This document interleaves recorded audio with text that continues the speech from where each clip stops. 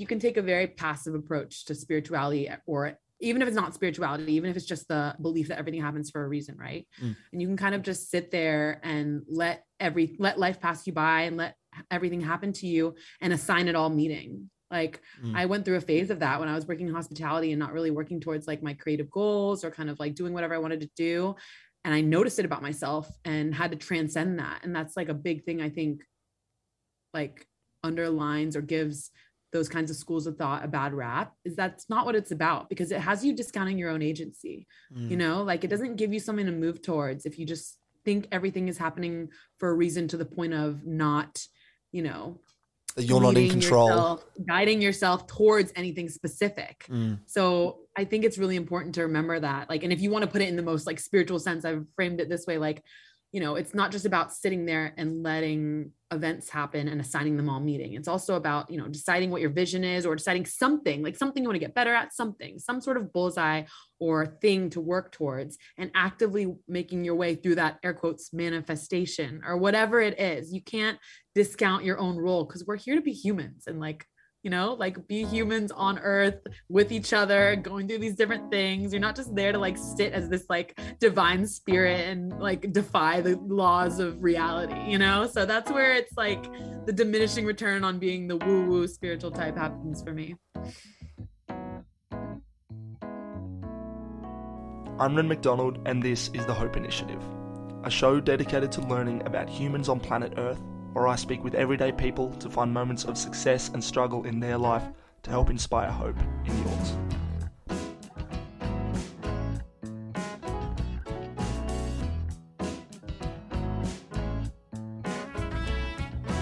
Hello and welcome to another episode of The Hope Initiative. My name is Rin MacDonald. Thank you so much for joining me for what is episode number 78 with Trina Nguyen.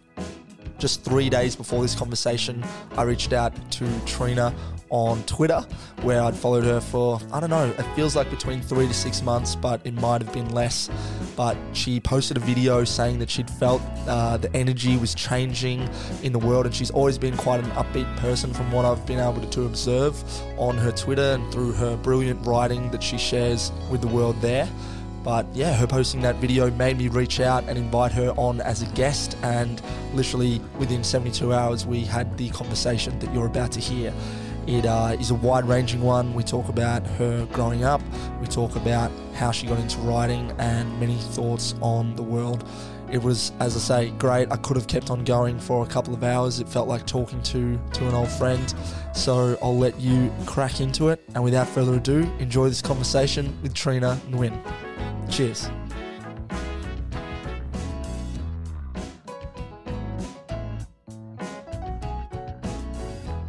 Trina Nguyen, welcome to the Hope Initiative. Thanks for having me. You're welcome. We are having this conversation today via Zoom. It is 5:40 in the morning for me. Could you share with people what time it is for you and whereabouts in the world you're chatting to me from? Yeah, it's 3:41 p.m. here in Tampa, Florida, where I was born and raised. Amazing. So I came across you, I should say, via Twitter, where I've met some very interesting people and had some great conversations in the last few months. And you're someone that stood out to me through a lot of the writing that you do. I'm sure probably most people know, and listening to this would know what Twitter is. It's predominantly text-based platform, albeit, you know, you post videos, photos, all of that sort of stuff. But a lot of your writing, yeah, it just sort of triggered an interest in me to want to have this conversation today. So I'm really glad that I think I sent a video sort of message, an invite to you maybe 3 days ago. And here we are having this conversation. We were just talking before we started how, like, I guess I just am able to invite people, or invite myself rather, into people's lives to have these conversations. So it's the beauty of podcasting. So I definitely recommend it. I sort of say podcasting is networking on steroids. Not that it was sort of the reason why I started. It was just to have cool conversations with cool people. So yeah, here we are. Yeah, but it's a beautiful byproduct of it. Yeah, it really is. So there's a lot I want to talk about today. Writing is definitely one of them. But before we get into that, I typically like to kick these conversations off, because you are a stranger to me and certainly to most of the people listening, I'm sure. if you could start with your first memory from when you were a child and bring us forward to present day, 24th of May, 2022. But I like to challenge the guests to do it in, say, 3 minutes or less. So pick out the important things to you. And yeah. Yeah, my earliest childhood memories, bopping around my mom's restaurant. I grew up in the restaurant business, my mom's restaurant business. And couple of my first primordial influences were, I don't know if you're familiar, but the two movies, Matilda for one, and the other one is Harriet the Spy. Matilda is about this like little bright girl, and she kind of has like a chaotic home life, and she just like gets obsessed with reading. It's kind of like, and it's so cute, and she's just so curious, and she has this great relationship with her teacher, and she's very exploratory. And the other one is Harriet the Spy, which is just like another like young, and Matilda's like super dainty, like feminine, sweet. And then Harriet the Spy is like spunky, little rebellious, like tomboyish girl who like starts her school newspaper, and she like carries around a composition book, and she like spies on people, and she goes places she's not supposed to be, and she just like writes her observations.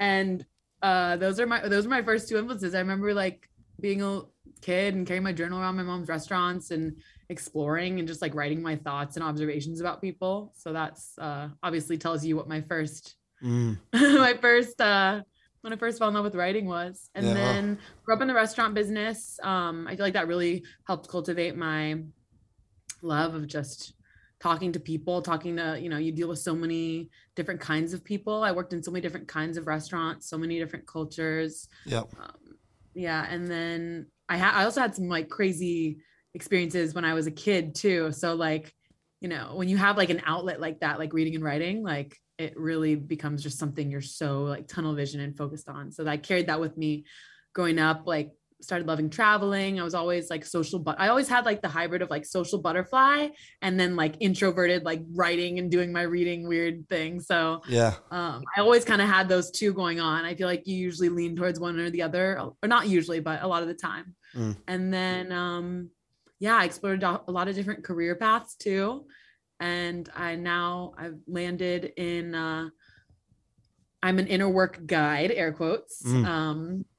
So my natural like adoration / passion for people and like human nature and psychology that I had when I was really young, carried that with me throughout life in multiple different ways. And now I get to use that to help guide people. And I've always been a writer. So, people have primarily found me through, you take so long to get like your website and all these things you want to do with your passion, but just simply like Twitter and Instagram and things like that, people have connected with me through my words, and it's kind of how it all took place. So yeah, I'm really grateful for it and love it. So I'm one of those cliche people that got to like live my passion out. No, it's fantastic. And I think it's something that, you, or at least from what I've seen, and I'm sure anyone who follows you, you do live that passion. I think there was a video or a voice note, I think it might've been on Twitter the other day, where you were sharing a story and you were just like laughing sort of as you were going through it, and I could just like feel your smile. I could just like see your smile when I was listening. It was really nice. So I'm sure people listening to this audio as well will feel that, I'm sure. But thank you for sharing all of that. I'm intrigued to jump back into the restaurant life, hospitality life. Could you share a little bit more about your family? Did you have any siblings growing up, or were you an only child working, with your mum in the restaurant business? What was that like? Yeah, so I have one little brother, but he's 7 years younger than I am. So I was only child for the first little chunk of my life. Went through some like crazy stuff. Like I don't have a technically like traditional family situation. Like stopped seeing my dad when I was really young, had some funky experiences with my ex-stepdad, who was my brother's dad.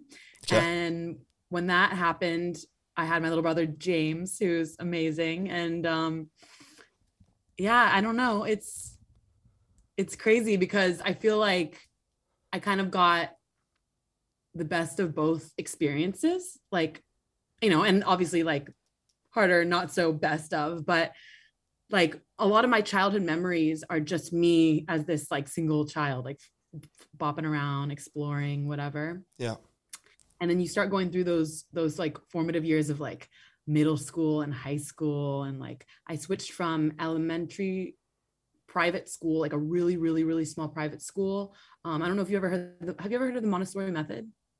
Montessori method. I've heard of Montessori. Yeah. A very like progressive school thing. And, you know, I feel like our corner of Twitter is very about like homeschool, homeschool supportive, which I'm a big fan of too. But it's funny because it's another contrasting experience I had. I went from a really small Montessori school that is like, there's no traditional grades. You move at the pace that you learn at. It's very intimate. It's very hands-on. You literally walk up to different shelves with different like areas of study. And there's like tactile ways to learn math. And like, it's kind of unconventional. And I went from that and I got tossed into like this huge public school, which is obviously a whole different animal. And that's also, you know, going through that transition is when I had my like little brother. And so right. Really interesting collage of experiences. Yeah, I can imagine that. That leaving that Montessori school, what brought that on? Was it like a monetary thing, do you think, or like did you want to leave the school and go into the public system? It was a little bit of both. So the Montessori Children's House of Hyde Park is where I went, and they are capped off from age 3 to 12. Okay. So at 11, I was actually going to leave a year early and not max out my time there and go to a private school that's local here. But then my mom went through a divorce with my brother's dad. Right. So then, you know, we have 2 kids and like, so it was partially monetarily driven that I ended up taking the public school route and going to a public school. Sure.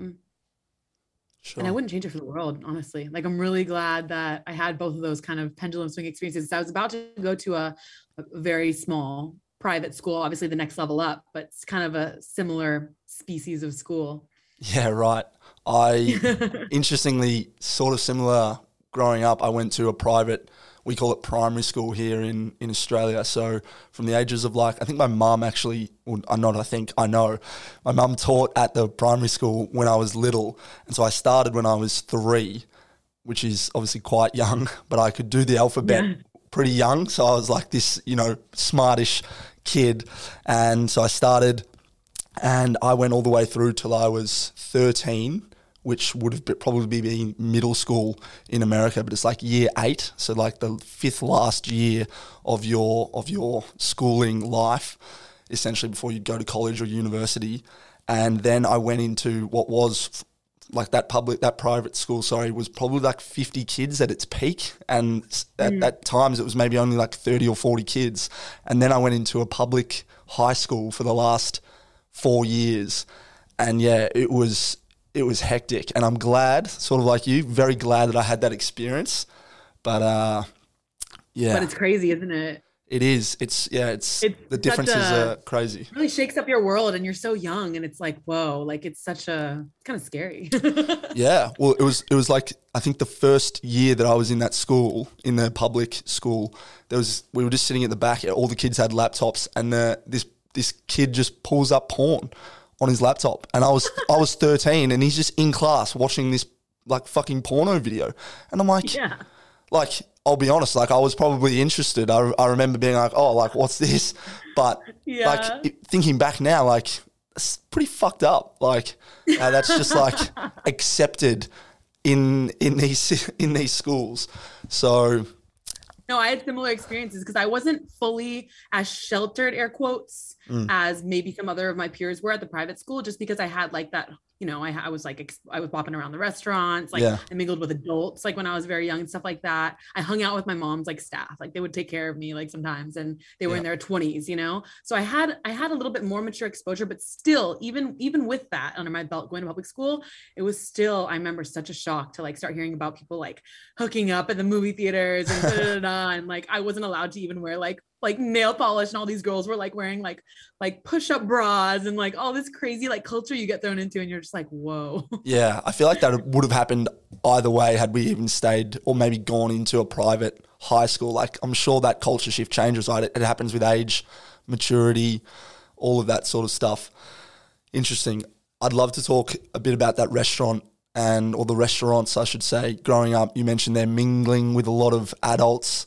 What did you draw from that? And you mentioned as well carrying around a journal and just writing your observations.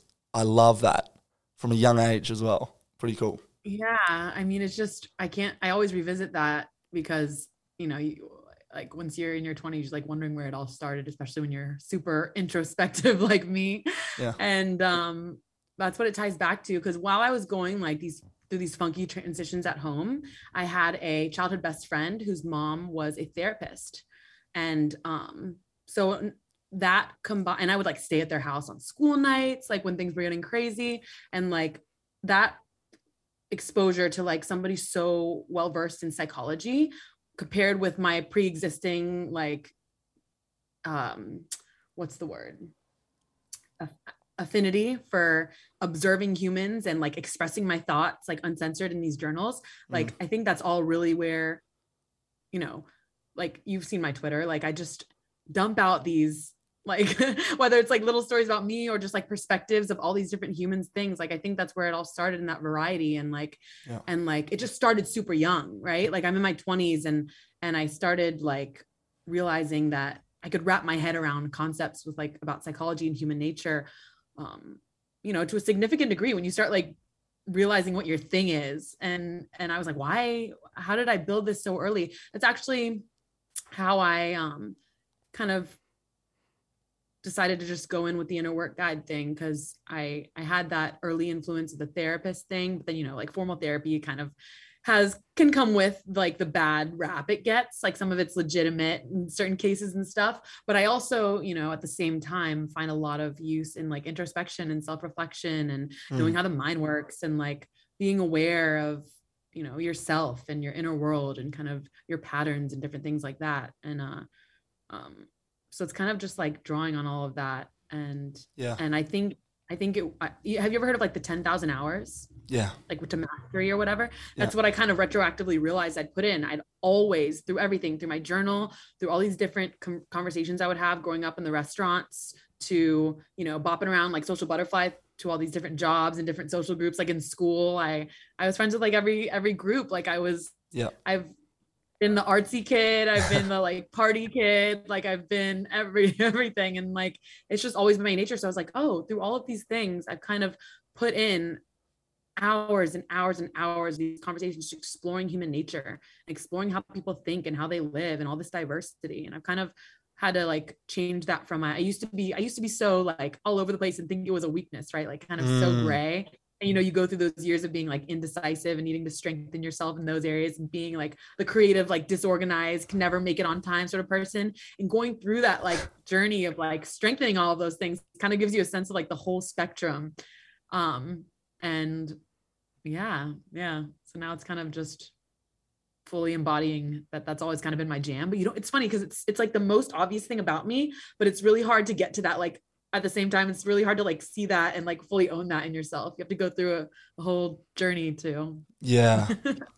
I hear you. I love that. Do you have anything that's kind of like in retrospect, it's always been like at the forefront of who you are, but you didn't really fully like get it or embrace it or something or lead with it? Yeah, I have. I could share, but I sort of want to ask you more questions from that. But I appreciate, I appreciate the question back. I'll not be a shit house, and I'll try to answer it. I think I can help it. No, thank you. Yeah, I feel like I've always been wanting to help certain groups that I've been involved in, whether it's my soccer team or work or church or whatever it might be in my life, but I've never fully felt like I've fit in. And I don't think that feeling is unique to me. I feel like probably a lot of humans think that maybe they're not 100% meant to be where they be at certain times, because I'd like to think, you will not like to think, but it's almost like you say or self-describe yourself as being introspective. I certainly feel like I am that as well, but wanting to know maybe how you can relate more to other people or fit in more. And I've only ever really lived in Melbourne and grown up. There was a period I lived in Sydney. I've done a little bit of travel. I've been to Florida, you mentioned you're in Tampa. I've never been there, but I was in Miami. But I've traveled a little bit around, but it's only really to like Western cultures. So I certainly feel like if I was able to expand a bit more, and I'm 30 later this year and I've never really traveled, which sucks, but I definitely plan to. But I think, you know, getting out more and experiencing more of that, you know, observing people you mentioned as well. It's sort of like, I know that I can do certain things, but it's like, what's holding me back? And really it's just me. I don't know if any of that necessarily relates to directly what you said, but yeah, I mean, it totally does. And if you didn't have that, like maybe if you didn't have that, you know, big part of you that wants to explore but hasn't geographically, maybe you wouldn't have explored so much through the internet and like had all these conversations. You know, it has to go somewhere. When you have that kind of drive in you, that's how I felt like at home as a kid. Like that's probably why I explored so much in my journals and my reading, is because it was like it's this exploratory nature that's kind of sitting dormant there, and you need something to do with it. So you might have not done all of this if you had gotten the opportunity to travel. It's very true. Yeah. Thank you. That's cool. I'm excited for you though. Kill it when you do. You have to come to Florida. Yeah. Interestingly, I am planning to later this year, Texas and Florida. I am planning to. So we can chat more about that later. But yeah, again, I would love to speak more about your curious nature. You mentioned from a young age that movie, was it Harriet the Spy? That was like the cheeky, I'll have to look at this movie afterwards. But you're going to be like, what? But you mentioned like it being maybe one of the movies that got you into like wanting to journal or being a more observant human. Do you think that it was that, or has that nature always been within you? Was it something like your mum gifted you in terms of a journal? I'd love to know where you feel that came from. My childhood best friend's mom, the therapist, who was basically like a second mom to me. And I used to credit her for my interest in psychology, because I was so young. Like how would I know to get interested in psychology without her, right? She was a reasonable person to credit for that. But I don't remember what her exact wording was, but she told me it's something that you're kind of already predisposed for. Like maybe I don't know if that's generally, or she was talking about me specifically. It's one of those abstract childhood memories. Yeah. So, you know, you go back to that memory and then you're like, all right, so I was predisposed for this like fascination with the human mind and with human nature. And then I started thinking like, when did I first pick up a journal? Because in college, when I was taking like writing classes, you know, we would write about what led us to wanting to write. And before I dug up the memories and like kind of really pinpointed Matilda and Harriet the Spy and journaling and bopping around the restaurant, the layer above that was when I was 7 or 8 years old. For Christmas, I got this fat HP desktop computer for Christmas. Like I woke up one morning and it was there with a big bow, and you know, it has like the big monitor and it has like the thing with you put this, it's like the whole building size thing next to it just to put a CD in and a floppy disk, you know? Yeah. And I remember like getting that for Christmas, and I would just spend every night, I would spend hours just dumping pages on it of like stories I was making up and poems I was making up, and like exploring the internet a little bit for the first time, and things like that. And so, yeah, so I guess those are just the earliest memories of being obsessed with writing that I can really draw back to, and remembering like at Montessori, whenever it was time to get report cards or get feedback from teachers or whatever, like that was always what I was always commended on, like the creative and the writing and reading areas of things. So I've you know, that's like the first evidence of this always being a thing. Yeah, right. That's very cool. So you just like dumping night after night, just whatever was popping in your head, really. Yeah. It's crazy. Like I think sometimes it's funny because there have definitely been phases of time where like I would just tweet off the dome, like whatever lessons are kind of coming to my head with the way my mind works with what's happening in my current life. Yeah. And it's funny, like I would counter like, and I've made a lot of friends on Twitter, as you have. And sometimes like they would ask me about certain tweets, like knowing what's going on in my life and kind of being confused. And it came to my awareness that like, I don't always write from that place, right? Like I can have a conversation with somebody, like when I was working in restaurants, like have a conversation with a customer or a coworker, or even like the chef in the back, or I'd see a tweet on the feed that like spoke to a life lesson that reminded me of something. And then I'd go like 3 thoughts away from that and land on a lesson. And it's like all these different, it's like this big web that my mind takes, and I'm like, well, how does this even like happen? But it really is just the way I think, and it can be sourced from so many different things, and it's just like, it's kind of just about realizing that's just how your brain works. It's weird. Yeah, but it's good to get that understanding, or like I feel like part of life is trying to get an understanding of oneself and how you are best, not optimized, I don't like that word because I don't think like we can ever sort of reach 100% of ourselves in a weird way, even though I feel like I am in parts an optimist, parts a realist, but it's like, cool, finding out how you tick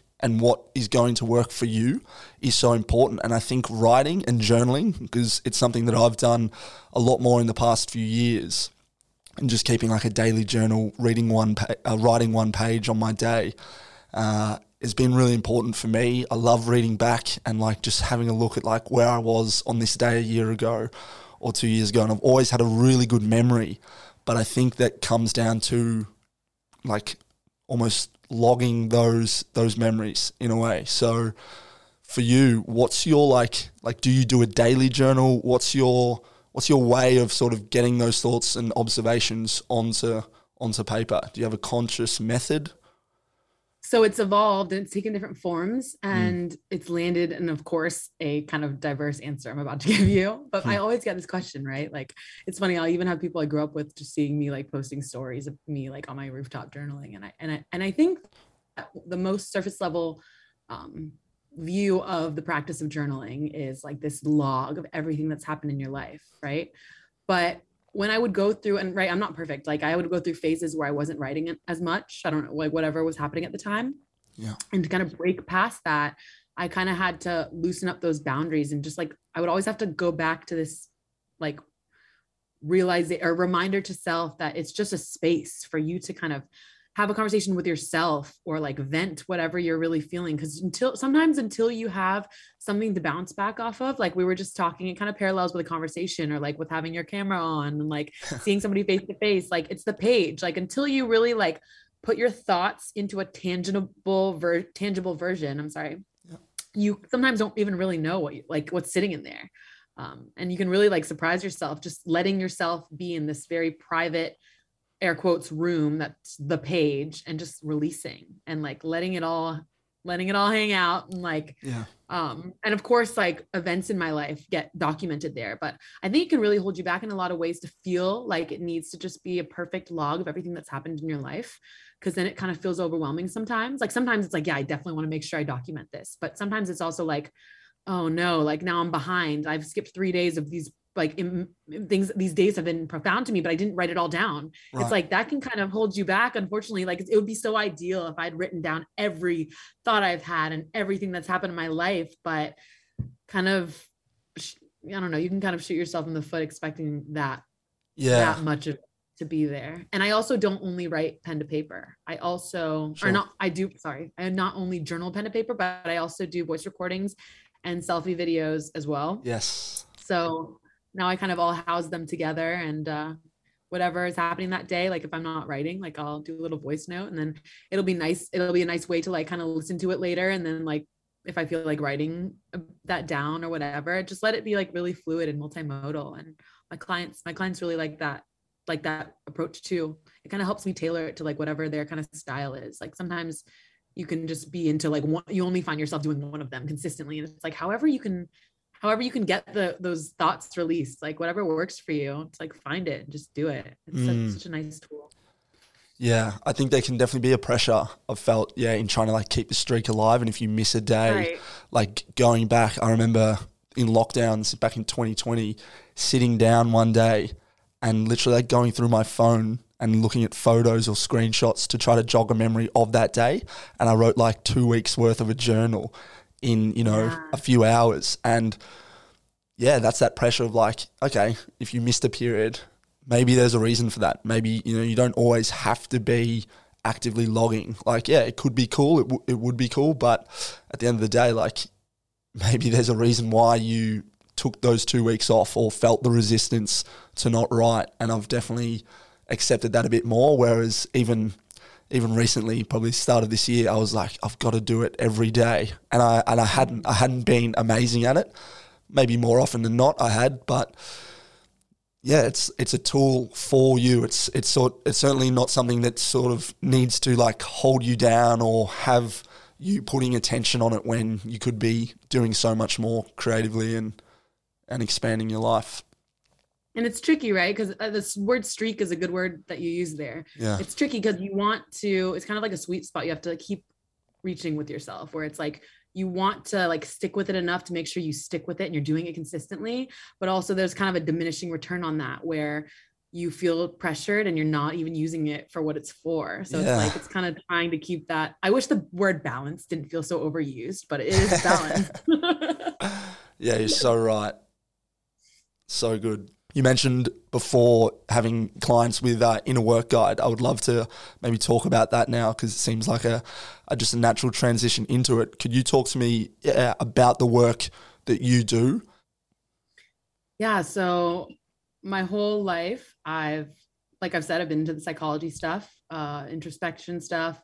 I've gone through all these different experiences in terms of like figuring myself out, personal lessons, work, like growing through different roles and different jobs, navigating different friend groups, and just kind of always finding that like kind of like misfit thing. And it's been so great because every single of those has kind of given me a little piece of experience or human nature or all of the above to kind of move through and use that for. And so I landed in this place where I realized that, I don't know, like my strengths lied in like just talking to people, no matter where there was no common denominator really. Like it's very hard, like, you know, and there's nothing wrong with like having a certain style or like having a certain kind of conversation or certain personality or whatever. But when I was trying to identify what my thing was, like a really profound thing of that was realizing that there was no common denominator of types of people that I could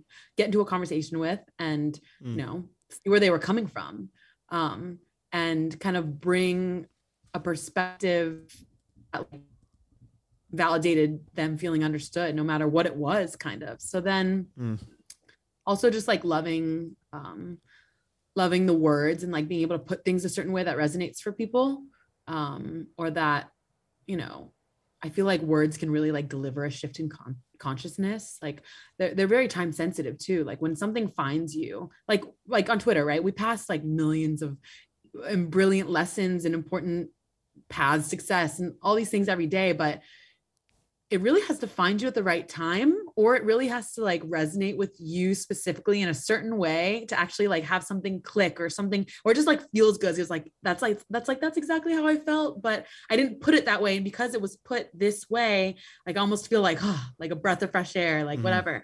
And I just realized like, I love delivering that to people. And it's kind of something I always like do naturally.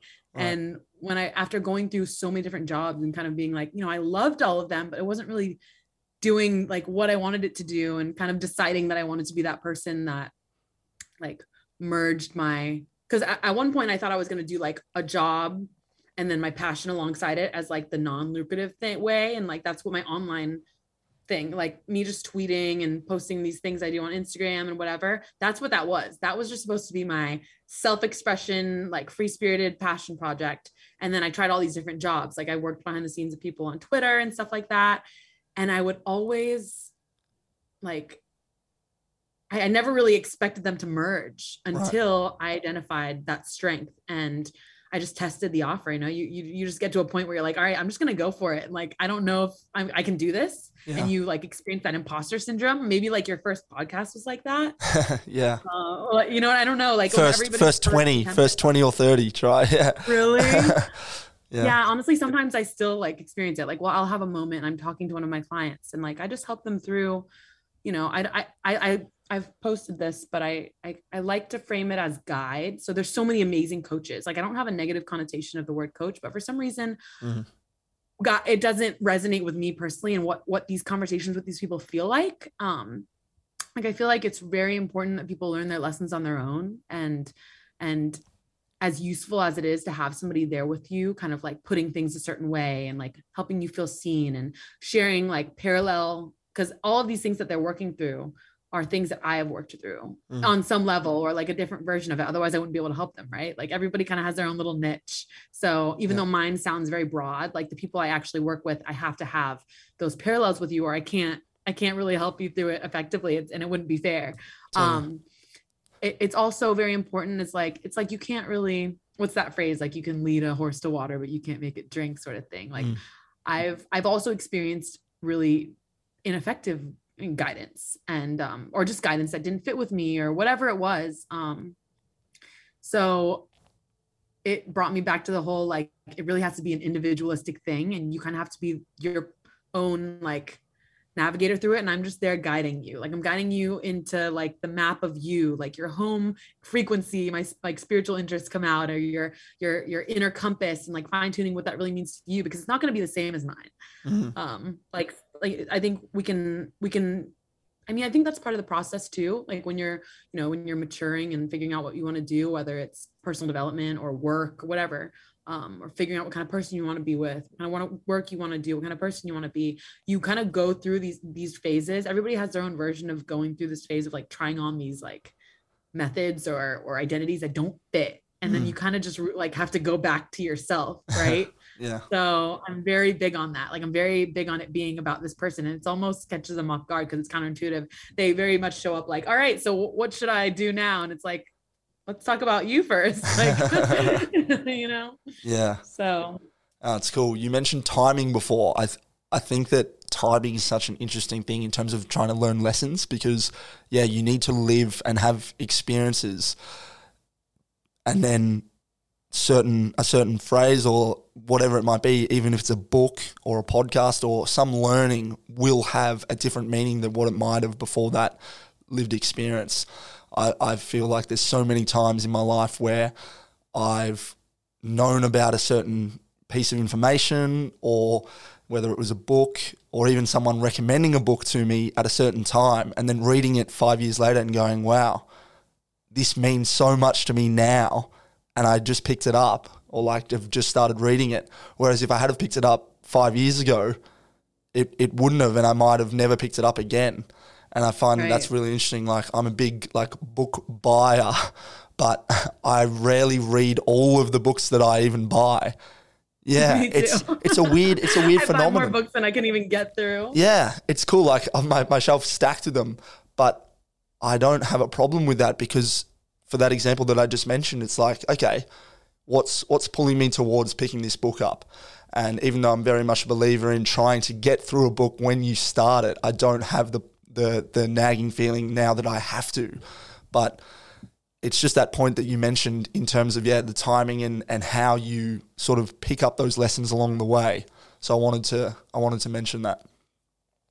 Yeah, no, I think I even have like a tweet scheduled for tomorrow about the timeliness. It's just a thing I noticed, like a pattern, right? Because, and that's, I think time, like in thinking so about how trippy that is to me, the concept of time and, all the layers to that. Like, I think that's part of what led me towards spirituality. Cause I've always like looked at life like a story, like probably has a lot to do with me writing about my life in journals and stuff like that. But also spirituality is big on the idea of like, and in the most cliche version of it, it's like everything happens for a reason, everything happens when it's meant to. Yeah. And I just went through so many things in life where I was like, whoa, if that had happened, if this experience had found me in that version of me, then like this wouldn't have went down like this. Or whoa, this just happened at the perfect time. Or this just is like the most, like when it rains it pours, it's all happening at once. Like if you're going through a hard time, and it's just like I don't know, it validated it to me. It validated like time always seems to be doing this thing with us or for us. Yeah. And it's like that it transcends like emotion, logic, planning sort of thing. And it's kind of like that extra indefinable something. It's cool. It's very much just like an energetic thing to me. So yeah. Love it. No, it's cool. You mentioned as well that timing and everything happening for a reason. Do you think that is the case, that everything happens for a reason? I do, but I think that phrase comes with a connotation that's misleading. How so? So like you can take a very passive approach to spirituality, or even if it's not spirituality, even if it's just the belief that everything happens for a reason, right? And you can kind of just sit there and let life pass you by and let everything happen to you and assign it all meaning. Like I went through a phase of that when I was working in hospitality and not really working towards like my creative goals or kind of like doing whatever I wanted to do. And I noticed it about myself and had to transcend that. And that's like a big thing, I think, like underlines or gives those kinds of schools of thought a bad rap, is that's not what it's about, because it has you discounting your own agency. Like it doesn't give you something to move towards if you just think everything is happening for a reason to the point of not, you're not in control, guiding yourself towards anything specific. So I think it's really important to remember that, like, and if you want to put it in the most like spiritual sense, I've framed it this way, like, it's not just about sitting there and letting events happen and assigning them all meaning. It's also about, deciding what your vision is, or deciding something you want to get better at, some sort of bullseye or thing to work towards, and actively making your way through that air quotes manifestation or whatever it is. You can't discount your own role, because we're here to be humans and be humans on earth with each other, going through these different things. You're not just there to like sit as this like divine spirit and like defy the laws of reality, So that's where it's like the diminishing return on being the woo-woo spiritual type happens for me. I love it. Thank you. There's just so much I want to just like keep talking about that topic, but we maybe press on. But I would like to talk a little bit more specifically about Inner Work Guide and what you do. Say I was coming to you lost or didn't know what I wanted to do in my life, passion-wise or whatever it might be. What exactly do you do with a person in that case? Is it, over to you. So it's very different with each person, right? But it always kind of starts with exploring. I don't just show up and like ask what you're like and what you're dealing with. Like, I think that can be effective, but it's just not my style, I guess. I think I've realized that I very much like to go back to like the earliest roots, like I've done with myself. I kind of use my own journey as like a template for how I approach it. And so we usually start off with a phase of just, learning your background, what culture you grew up in, what that was like, what your relationship with your mom was like, what your relationship with your dad was like, whether you had siblings, what you were like as a child, how you've approached like relationships, whether that's work relationships, friend relationships, romantic relationships, and kind of how you've navigated the world. And from that, like so much, can be drawn upon. And I've never learned that about one of my clients and not been able to tie something back to what they're struggling with, to something earlier, whether they're trying to figure out like why they keep running into these, inner frustrations, or why they have anxiety, or why they have so much shame, or why they keep like having a miserable like relationship pattern or something. It's always, whether it's like, it doesn't have to be just this black and white, like, oh, you had something traumatic happen in childhood and this is why you have an attachment wound. Like, it's not that direct either. It's like all these little nuances in a person can really like unearth how this map that you've used to like get around and kind of separate you from realizing what you're doing. It's like what we were just talking about with like the journaling and the conversations, like until you have somebody to like bounce back off of, because they usually end up realizing, it's not like they end up realizing anything that they didn't on some level know about themselves, Yep. It's still foreign because you're too close to it. It's you, like you're walking around in this body, in this life, and it's impossible for your consciousness to process all these different things at once. So having somebody to walk you through it all and kind of looking at it clearly and like look it in the face, it's so clarifying, and and then on the way, of course, we have the conversations about very specific scenarios, and we zoom in to like what they're like currently dealing with. And, I get to do my thing. I get to just like word things a certain way that like kind of creates shifts for them and have those conversations, and they'll come back and they'll like realize something because of that conversation, or they'll try something new because of those conversations, or like, yeah. And it's just all of that builds on top of each other and creates this really cool experience with them. And it's like, I've never felt so like I'm writing was what I thought my purpose is. And until it took this form with that, like with my love of human nature and words, like it's so cliche. Like it really is like a purpose sort of thing. Like, it's the craziest experience ever. And I love it. And it's something I would do, if I had friends that I kind of did it for unintentionally. It wasn't like a whole, like, you're going to work with me for 3 months or 6 months and we're going to like make sure to get, like, it wasn't like that. It was just like, we'd have conversation and then they would come back and be like, thanks, because we had that conversation. Like, I did this differently. And it's like, wow. It's like, oh wait, I can use that like on purpose. Like, people really need this, it's such it goes hand in hand with all of this, like people call like all the formal doctors or the formal therapy kind of like, it has a bad rap for some of the ways that people can experience it. So the fact that this is actually a need, like we're all just, trying to feel a little bit more free and get a little bit more clarity and do a little bit better and grow a little bit more. It actually is a real thing people need. And like, it's so worth investing in, it's not like you can't do it on your own, but are you going to maybe spend years in the same loops without realizing them? Like, are you going to maybe spend like longer than you would have? Yeah. Like, is that worth kind of, time is like the most valuable thing. So if you can get back like several months of your time or maybe years, sometimes it's so valuable. Yeah. Or not waste the future as well, trying to figure it out. Awesome. Thank you for sharing that. I think one idea that I got when you mentioned it was an idea that like it can be so hard sometimes to give yourself the advice that you need to hear. But if someone shares their problem with you, I've personally found it's much easier to give that person advice if they needed it or if they need help. Whereas if you have that same problem, it is really hard. And it was actually a question that was posed on a previous episode that I recorded a while ago, but it was episode, I think 60 or 61 with a girl by the name of Taylor Harrington. And she said, where is it? I had it here on the screen. Yeah. What advice do you need to give yourself today?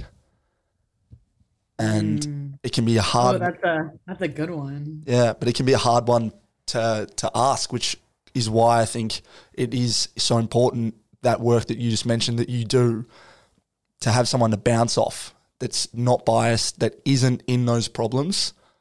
I think it's really important. Yeah, absolutely. And like, it's not like, and that's another thing is I get to not be in this formal profession in any sort of way that makes me have to show up as anything besides human me, Yeah. Like I it might come with this idea that I don't need that too, but of course I do. I'm just like a few more steps, I'm just a little bit more fluent in this, inner work guidance sort of thing, but it doesn't mean that I don't need it. Like I have my close friends, and sometimes there are things about me navigating a situation that I need someone to bounce back off of too. It's if we were put on this earth to just like do it all alone, like we're social creatures, like we need other people. So it's something we all need, and it's just it's such a releasing thing. Like it can really free you. It's so cool. Like even these conversations, like it does something for you. You leave these interactions with people and you just carry all these little bits and pieces with you everywhere, even ones you don't explicitly like point out, Yep. Like it'll kind of, you always just like get another layer from these different things, and it kind of changes. It can really change the trajectory of things. Like it shouldn't be discounted. It's so crazy. I love it. I completely agree. You mentioned before having the life that you were living and the work that you were doing being separate to this passion and of writing and doing this help. What precipitated the leap? What made you go sort of all in? So right before I was just working for myself, I bopped around a few different roles, working freelance behind the scenes of people on Twitter, like big coaches and marketing people, like health coaches, fitness coaches, marketing and sales guys. Like I was in an operations role, and kind of being exposed to coaches in that way and having my own experiences with them.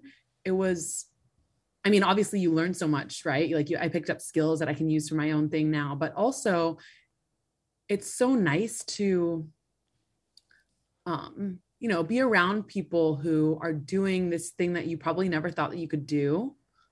Obviously mine's a different version of it, right? Like they have their strengths, I have my strengths, and like we all have our weaknesses. Sure. But it was going through that and like working behind the scenes of coaches really showed me like, hey, like you could, like, I don't know, it was the first time I actually felt like I could maybe do that, And I was like, oh, and kind of identifying, just really boiling down what people need in terms of like a service or a coaching relationship, and being able to like, obviously like I would witness a journey that somebody was going through with a client, and then I would be like, I would like have my own internal mental responses to it, and you go through that enough times, you're almost like, damn, I could contribute. And obviously this is happening alongside me just being my normal like write about life lessons introspective Trina, and it was just very validating to kind of be able to picture myself in that kind of dynamic. And because before that, like I didn't, I was into it, but it wasn't something I saw being monetizable for me specifically. Yeah. Until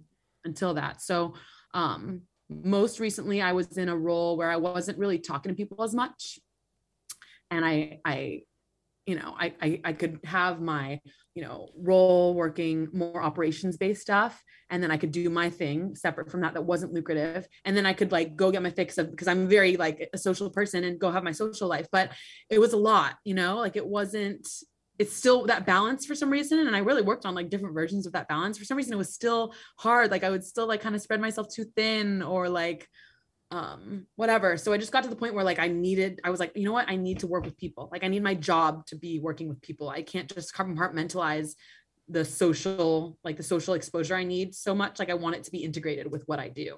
And so, I left that, and I had the idea of, trying to start formulate, like growing my personal brand, but more focused there. And but I didn't skip to just wanting to go all in on the inner work guide thing. I was going to start focusing on building my personal brand, and alongside that explore sales, because behind the scenes you kind of like look at operations and sales as like the yin and yang of these things. Yeah. And since operations was less human facing, I was like, sales will be more, human facing. But then the first time I got on a call with a client, I booked them. Like I ended up just, having that conversation and being able to deliver value in these ways. And it kind of all took shape. And I remember after the first client, I was like, I just sat there for an hour and a half, and I was like, wait, I'm doing this. Like, this is happening. I don't even have a landing page of I'm the inner work guide. I'm just, Trina, like on Twitter, like writing about life, and it resonates, and this person wants to talk to me, and like, there's value here. And like, it was almost being shown to me what I had done right. And it wouldn't have happened if I didn't just like throw myself out there, kind of feel unsure that I could even do it, and let it prove me wrong, like the experience. So it wasn't even just me being like, oh, I'm going to go out here and like be a successful coach. It kind of just took shape kind of. All right. That's how I felt. Like, I was just like, wow. Yeah. Wow. And I really had to light a fire under my ass by quitting that too. Cause I could have just stayed in the role and tried to build this alongside that. But back when I was working hospitality, I learned a lot about like just spreading yourself too thin. Like I used to be the kind of person who was just a workaholic and like very like just all over the place. And I would try to like work every single night and doubles on weekends, and then leave weekday mornings off to like do my thing online. And I would sit there unable to focus or uninspired. And I would just beat myself up. Like, why are you not producing? Why are you not creating? Why are you not writing for these phases of time? And like, even when I would have the creative inspired times, like it would be from this like kind of drained, like darker, like lower vibrational air quotes space. And it's once I went full-time remote in these roles last year, and kind of alleviated all that energy that I was putting towards my nights, weekends, either socializing or working hospitality, I realized, oh my gosh, like until you're kind of free from like having to put all of that energy towards those things, you don't realize how much it's taking. Right. And so leaving the operations role, I was like, okay, I'm going to really be intentional with not like entering that again, trying to like put my eggs in too many different baskets. And I almost did like a couple of times. Like I had a couple of different opportunities I was bumping into at the time, and it was really hard to walk away from those. Yeah. But you kind of just have to decide like you're going to not cross that boundary with yourself and really just focus on a couple of things. Because realistically, like if you commit to 10 things, you're probably going to get none of them done. But if you commit to just less than you want to, you'll probably get them. There's more chance you'll get them all done, So, yeah. Commit, go all in. I love it. Yeah. When was that for you? Was that recently? A few years ago? I went full time in September last year. Wow. Congrats. That's really awesome. Well done. Yeah. You mentioned energy and spreading yourself too thin.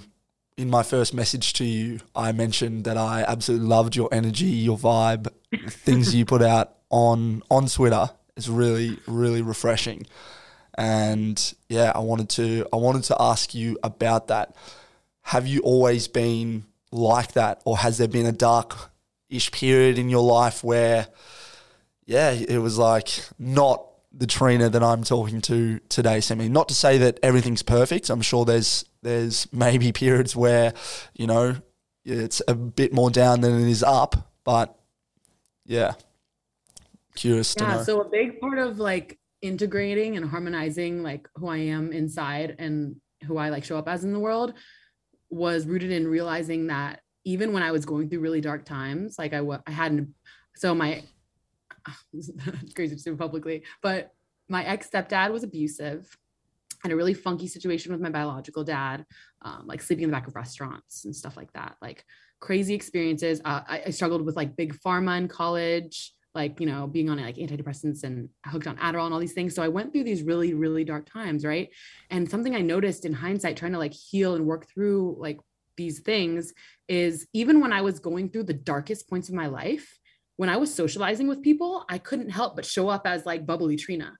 And it wasn't, you know, I'm sure on some level when you're like going through college and trying to be like cool, like on some level, it's not super authentic, right? Like you're trying to be cool, but everybody kind of has to go through that on some level.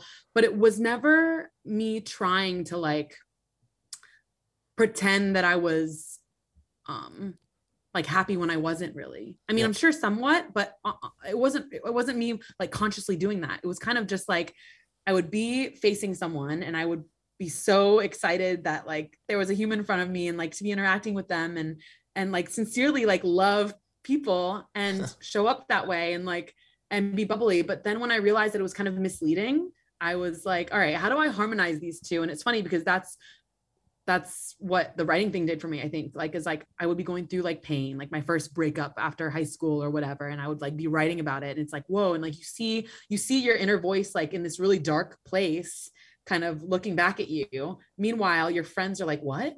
I've never seen you like this before. And like kind of getting that feedback from life and realizing that like, oh, like these two versions of me aren't the same. Like I'm in a really low place right now, but my friends, like the minute I start showing a little bit of like, you know, negative attitude or whatever, I got surprised feedback. Like I remember in high school, my first boyfriend or whatever, we went through a breakup and I was so down and so sad. And one of my best friends and I met up, actually, oh my gosh, it was on the street. I don't remember what it was. I think like she was picking something up from me and we like met up in this parking lot and like gave her a call. I don't know if it was something like, I don't know, it was like weed or at the time or like shoes or something really silly. And I was in this really like just recently broken up dark time. I got out of the car and I remember handing her like whatever it was. And she was like, are you okay? And I was like, yeah. And she's like, I've never seen you like this. And that stayed with me, right? Like it was the most like random, casual, like encounter ever. But I just remember leaving that and being like, this isn't the first time I've been in a low place. Like, I don't get why this is so surprising. And then kind of, I mean, that's now I look at it as like high vibration. You see in my bio, like it says high vibrational living is my jam, but it's kind of always been my nature to, you know, face people and have a good attitude about it. Like I'm very much like, I've always was the suffer in silence type. Like I never wanted to be like a burden or whatever. But now it's nice because when I show up and I'm happy, like I sincerely, now that I know how to like, I've gone through all these years of like learning how to take care of myself and get to know myself and all these things, like it's sincere. And when I'm not feeling like my best self, you know, I communicate it and like, I go do my thing and like, I go to my introverted Trina's journaling and, you know, going to the gym and taking her walks and like listening to music or whatever self. And so that's been a big part of the journey as well, is just like harmonizing that. Cause I didn't like the idea of, you know, showing up as something that I wasn't. I hated that. Like I hated that idea of like that. It just felt so like fake to me. Yeah. Yeah. So this has always been my demeanor. Like if you ask anyone who's known me from like early on, I've always been just like bubbly and chatty. And I love it. No, it's awesome, but it's good to hear you talk about maybe when you have been, you mentioned lower vibrational or just having a bit more of a serious period where things maybe aren't as high energy or just like flippant, if I could use that word. But yeah, that's a good word for it. Yeah.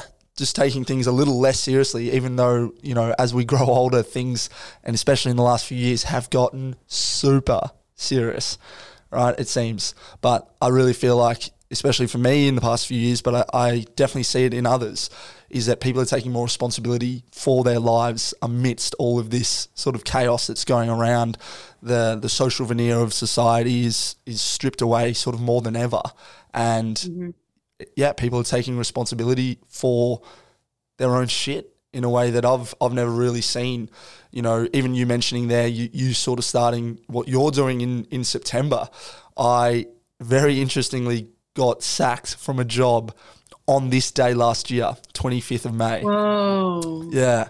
I was reading, I actually remember this last night. I was thinking of sharing this email that I sent to my employer I was thinking of sharing it on Twitter and maybe just jotting out the name of the company, because that wouldn't be the best thing to just share publicly. But yeah, the very brief story is I was working in a marketing agency this time last year, got offered a promotion at the start of May, but they wanted some feedback on the company and the work that I was doing.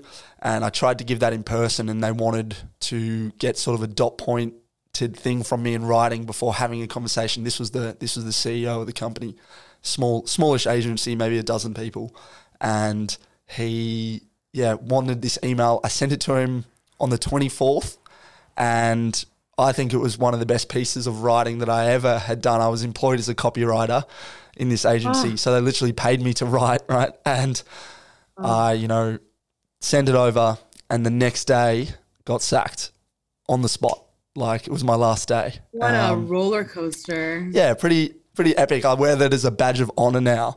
And I still might share it on Twitter later. I'm going to run it by someone who I trust dearly to see, like, hey, do you reckon I should put this out there? Just as something that, like, might help others. But I think it's interesting, like, that idea of just taking more responsibility, stepping up, and not really taking a back seat in your own life, and having that agency is a super important thing. I think I went on a little bit of a tangent there, but anyway, I just wanted to share that. Absolutely. I agree, because I feel like the pandemic with like shutting everything down, remember 2020, and we're all just like, whoa, what's happening? It really forced that, like, people who were so caught up. I mean, like it was a macro version of what I experienced, and I still experienced a version of it happening. But, when life slows down and you don't have all of this social, I like the term social veneer that you used. You don't have so much life happening, and it all kind of pauses, and it all really like forces you to just be with yourself kind of on some level, and just be with whatever you have going on inside or at home. Like you have no other choice. Like, it all slows down, all the distractions kind of dissolve, a lot of veils fall, and everyone kind of had to come to terms with like, oh, whoa. Like my income at the time, like when 2020 happened, was fully hospitality. Wow. And I'd been putting off like building things that I wanted to build and write as much as I wanted to write, because of all this energy I didn't realize I was putting in.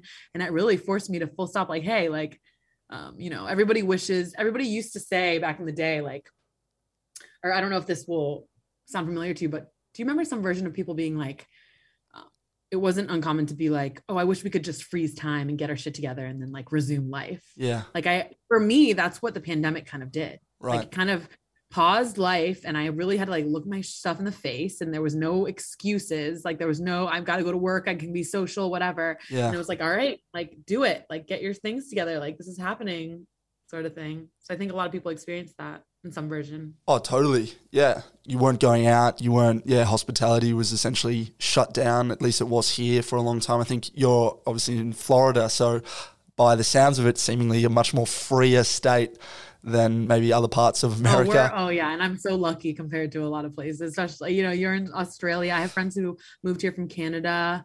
Like, yeah, right. I am nowhere near, I got nowhere near as locked down as y'all. Yeah, sure. But I mean, even that, I mean, having that time, like you said, to maybe time pause, but it's really like, do you know yourself? Do you like, or do you enjoy being with yourself, and in doing the things that you do?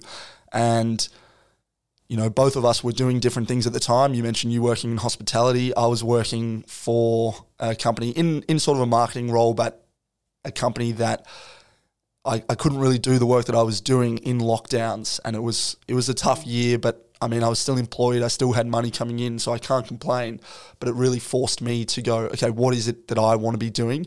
I ended up getting that job that I mentioned I got sacked from. Lasted 5 months. But then I started. No way! What a plot twist. Yeah, definitely. But now I've started my own thing, so it's even better. It's like, wow, you just keep on showing up. But I think it all was precipitated by the idea of just like knowing what I wanted to do and following that and being okay with being on my own. There was certainly a period there in the lockdowns that I was in a relationship that maybe wasn't the best for me in hindsight, but sort of, I don't know if it was a bit of a codependency, but like you're in a lockdown and you meet someone new and it's like, oh, well, you know, what are you doing? Well, I'm locked down, so I'm just at home. Like, come over, let's hang out. Like, it was pretty natural in that sense. But all to say that, yeah, just taking the time to, do those things that you find are important and taking that responsibility, it can lead to, you know, what you're doing now with the Inner Work Guide and what I'm able to do in my work. So it's you really have to be able to stomach that like scary uncertainty for a while to give things a chance to click. I think that's a huge thing. Like you really have to be able to like be telling yourself like, I'm going to be okay. I'm going to figure it out. Like, I'm not sure everything's going to work out. I'm not sure I'm going to figure it out, but I'm going to believe in that for now because, you know, I got to push through this. Yeah. So anyone who's ever like, landed on something that did it for them in a new way that they weren't really giving a chance before, had to go through something like that. Yeah, for sure.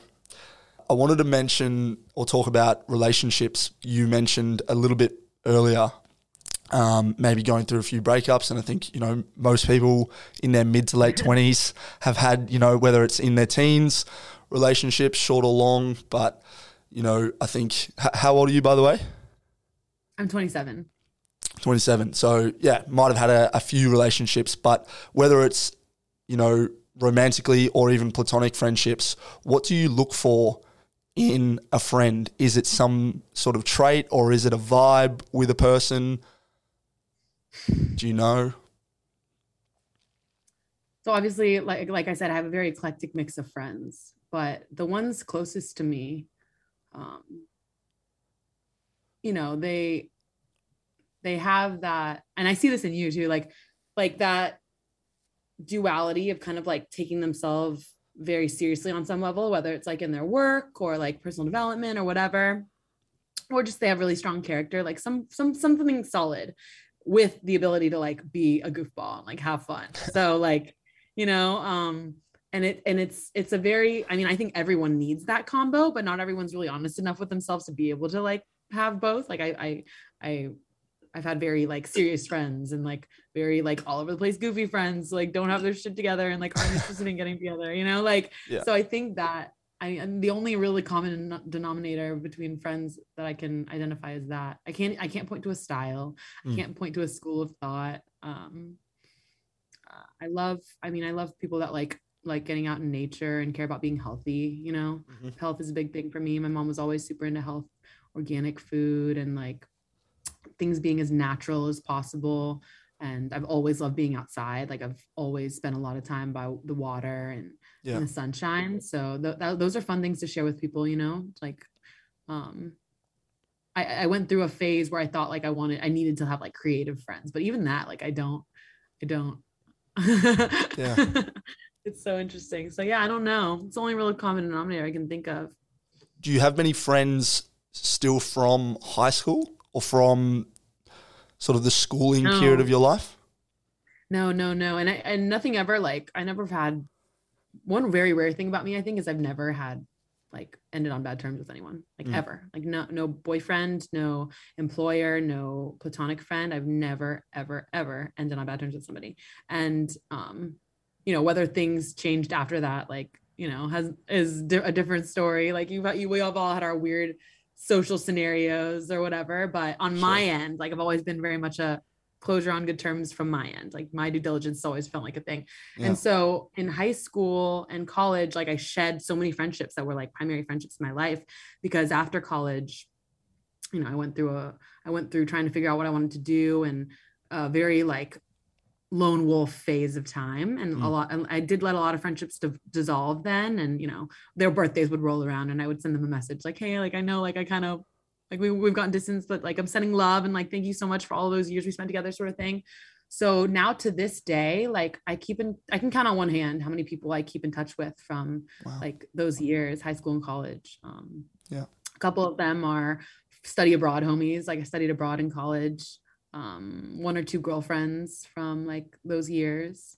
And beyond that, it's the people that I see the most regularly are for the most part not newer, but like, you know, from the last several years. Yeah. I'm so grateful for my Twitter friends. Yeah. It's such a cool way to meet people, right? Like you and I met, or you found me on Twitter. Like to me, it's like we all see these like thought bubbles basically. And we're like, oh, I like that person's like thought. And then like, that's such a cool way to like meet somebody, you know? Yeah. Because when you're growing up, you kind of meet people, this is going to sound like it has a negative connotation, but it's convenient. Like you're in the same class, like you're in the same you have no choice but to interact with them, right? Right. And of course you connect with people for like reasons beyond that. But like when the very first thing that you're like connecting to somebody on is like the way they see the world, like that's so cool to me. I love it. It's such a cool way to meet people. I've made such great friends on Twitter. It's a great way of putting it. And interestingly, I don't know when I was thinking this, but it was recently. Say, like, this is going to sound like I'm a total wanker, and I might be. Okay. I very well could be, but I'm going to say it anyway. So when I was growing up, I always wanted a Jeep Wrangler, right? I'm sure you know the car. Yeah. So I ended up getting one a couple of years ago, and I've loved it, driven it for the last 2 years. I'm looking to potentially sell it at the moment because I'm just like, I've had my time with it. It was great. Don't sort of have that desire anymore. But I sort of thought like, if that was the first thing someone saw about me, you know, pumping music in my car, maybe with the roof off, you'd probably think that person's an absolute wanker, like I mentioned, right? In some cases, maybe not. But I certainly sometimes when I'm walking down the street and a guy drives past with loud music, I just initially think like, what's he doing? But at the same time, it's like that person's just living their life, right? And enjoying their time. But it's interesting that you mentioned the idea of Twitter being an idea where you get someone's thoughts on a topic or just life in general as the first thing that you sort of sense about them, rather than a material thing like a car or the way someone's dressed, for example, even though that's maybe a little bit different because I feel like there's potentially more personality in how someone puts themselves forward visually. But materialism and that idea of, I don't know the best way to like call it. Like an intangible representation of somebody. Yeah. Even the most platitude accounts, you know, like, you know, that they're into being, you know, a self-actualized or optimized person on some level. Like it's still some sort of like intangible representation of them. Yeah. Yeah, for sure. It's so cool to me. It is cool. It's so cool. And I think, the more I'm sort of going into it, especially on Twitter, like my Twitter feed start of this year was just fucking soccer and politics and all this shit that I like wasn't in control of. And, you know, obviously Twitter, you get people retweeting or you see what someone might have liked, and like the algorithm's just sending you things that I didn't want. And so I unfollowed so many accounts, and now the people that I'm sort of interacting with or that the algorithm is putting forward, it's like people like you that I can go, oh, like that's cool. Or there was maybe a few things that I like when I first was scrolling your profile that like I didn't fully resonate with or didn't agree with, which is fine. Like I definitely don't think you have to with everyone, and you can still be great friends with someone if you don't agree. Like you need to. I should have said that when you asked me what I look for in people, because you have to be able to stomach that with. I really very much appreciated that when you reached out to me, because I think that is something I look for in people. Because I'm so eclectic with like the way I think about things, and I bop around in these ways. Like if we have to align on everything, like our friendship's not going to make it. Yeah. You know. So I really appreciate that, and I think you can trust people more when you can disagree with them. For sure, and have a healthy conversation about it, and just still be mates. Yeah. Right. I mean, we've just come out of. I say come out of, there's so many fucking things going on, right, with all of this COVID stuff and whatever's moving forward. But did you have any examples of that maybe ended a friendship, ended a relationship in the past few years? Because I was just talking to someone in the last episode, Boyd Myers, 77, him and his wife, they decided to split up. He said they were one of the early pandemic casualties, I think he phrased it. And they're still good friends, they're still close, they're still parenting the young daughter together. But I think it's really interesting. I've had some tough conversations with mates. I don't see people as much that I used to that sort of know my stance, and I'm very much open about talking about it now on my podcast. But I'm also open to people like, hey, if you want to go down that path, that's totally fine. Like, that's your life. But this is also, this is my life. How did you find that? So one of the primary clashes because of all the pandemic and political stuff that happened between me and my family. I am very into the natural holistic stuff. I had my experiences with big pharma and like hormonal birth control and like all that stuff, like wrecking my sense of self and my mind and all of that. So I'm very into just as natural as possible, whether we're talking like, I'm not, I don't demonize it. Like I have friends who are older and like have like Botox and like, they know how I feel about it, but it's not like I'm like, like whatever. So I'm very tolerant of it, but my parents were very not okay with the fact that I avoided getting the vaccine around the holidays. So leading up to the holidays, we weren't seeing each other. I think that they just drew that boundary with me, and it really sucked. And through that time, I actually was like going back and forth with myself, and I had some Twitter friends I spoke to about it. Just like, I was like almost trying to convince myself to get it. Like I really wanted to find information that was going to convince me that like I would be comfortable getting it, because I wanted to see my family. Right. Yeah. And I wasn't landing there. And, I'm not trying to like say I know everything, but I wasn't landing there. It's just where I was.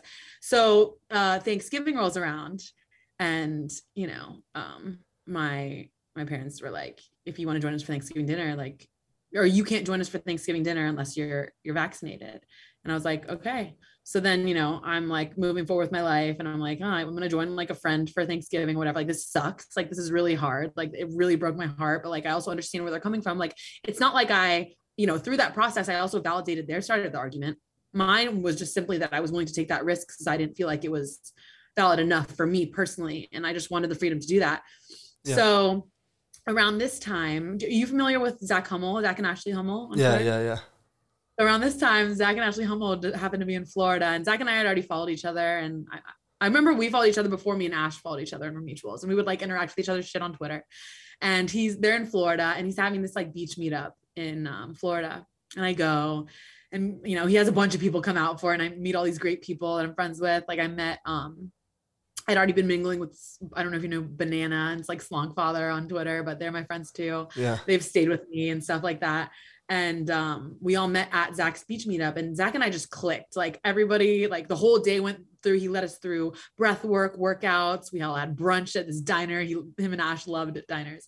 And everybody went home, and it was just like me, like bopping around there and like vibing with them and talking, connecting. And it comes to the surface that like, the vaccine and the COVID stuff comes up. Right. And it comes to the light that I'm like not joining my family for Thanksgiving. And he's like, oh, what are you doing? And I was like, oh no, I haven't figured it out yet. Like I'll probably join a friend. He's like, well, if you want to join us, like whatever. And I was like, I've never been to Indiana. And he was like, okay, cool.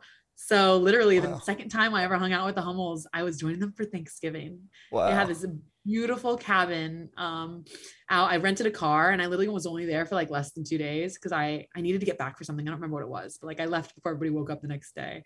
And I don't mind that. Like I love an excuse to like go adventure and just like spend Thanksgiving over the way. I was like, whatever, let's make the best of this. Yeah. And it was a fun way to like, redirect that experience.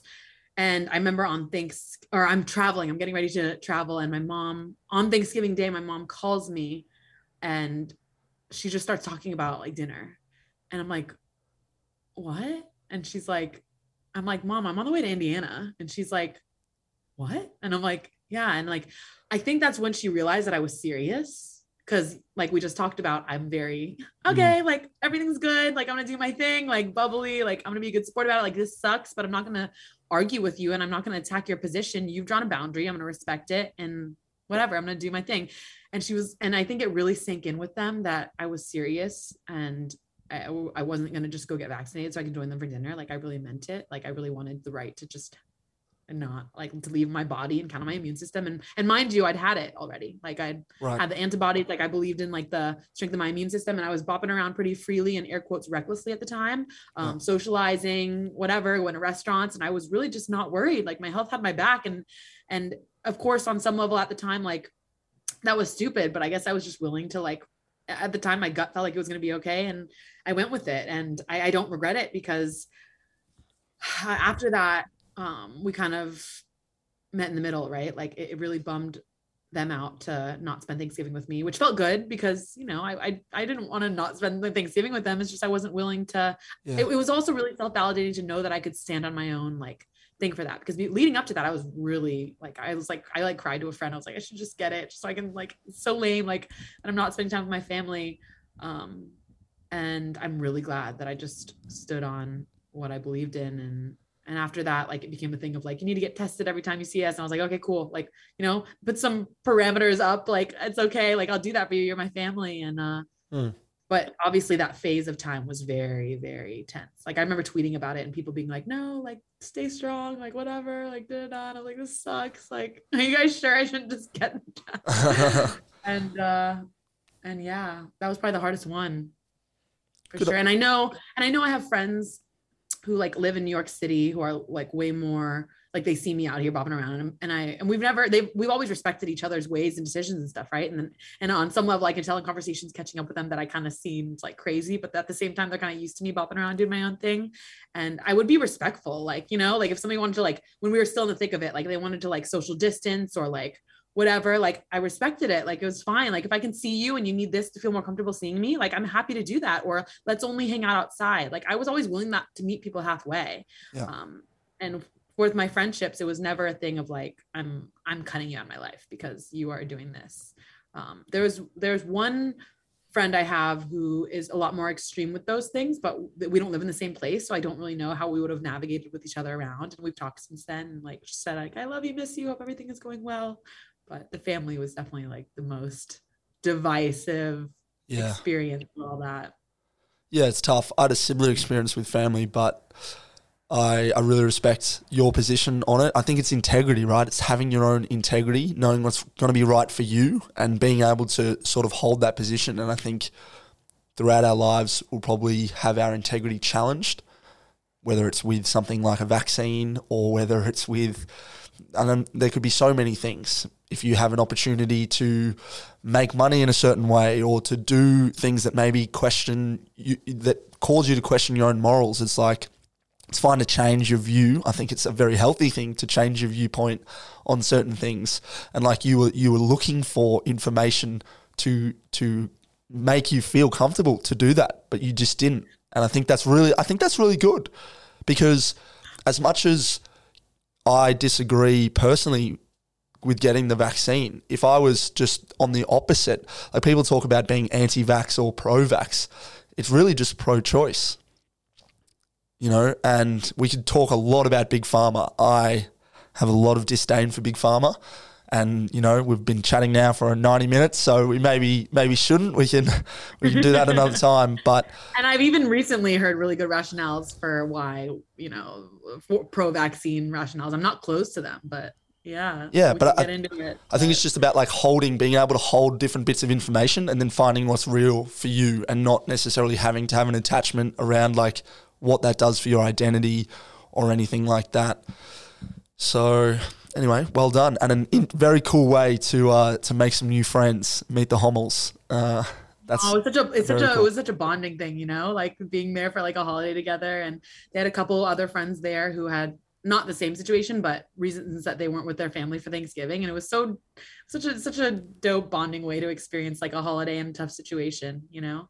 And on your point about, like, looking for a reason to be wrong, that's a big way I've grown. Like, you know, like, I think we can really shoot ourselves in the foot trying to just defend why we're right. You can actually really validate why you're right by exploring all different ways you could be wrong. And, you know, worst case scenario, you are wrong. You validate that you're wrong, and then you learn. You just have to get over yourself at that point. or you don't find a reason you're wrong, and you're like, oh wow, like, I'm really over here, like, doing, like, I feel like I'm doing the right thing. Yeah. So. It's true. I would like to ask you for some advice. Interestingly, here we are on a podcast recording, but I have this situation right now, and there might be some people from this area of my life that listen, but I'm pretty sure they know where I'm at, and a few of them might be similar. But I'm putting a lot of energy into playing soccer at the moment. I've played at my club, local club, this is actually my 20th year at the one club. and it's not going good this season, but I'm putting a lot of energy in going to training. Like I went to soccer training last night, and I'm putting this energy in. I've used to be very involved on the committee in previous years, but I stepped away from that this year. And to be honest, like I'm not even planning on playing again next year, but it's this idea that I have to keep showing up and putting energy into something that at the moment is giving me nothing back. But I know on almost like not even a subconscious level, I know that there will be a point where if I continue to put more energy in and create and help others in that same period, because basically we're not winning games, training is not enjoyable, all of these things are just going wrong.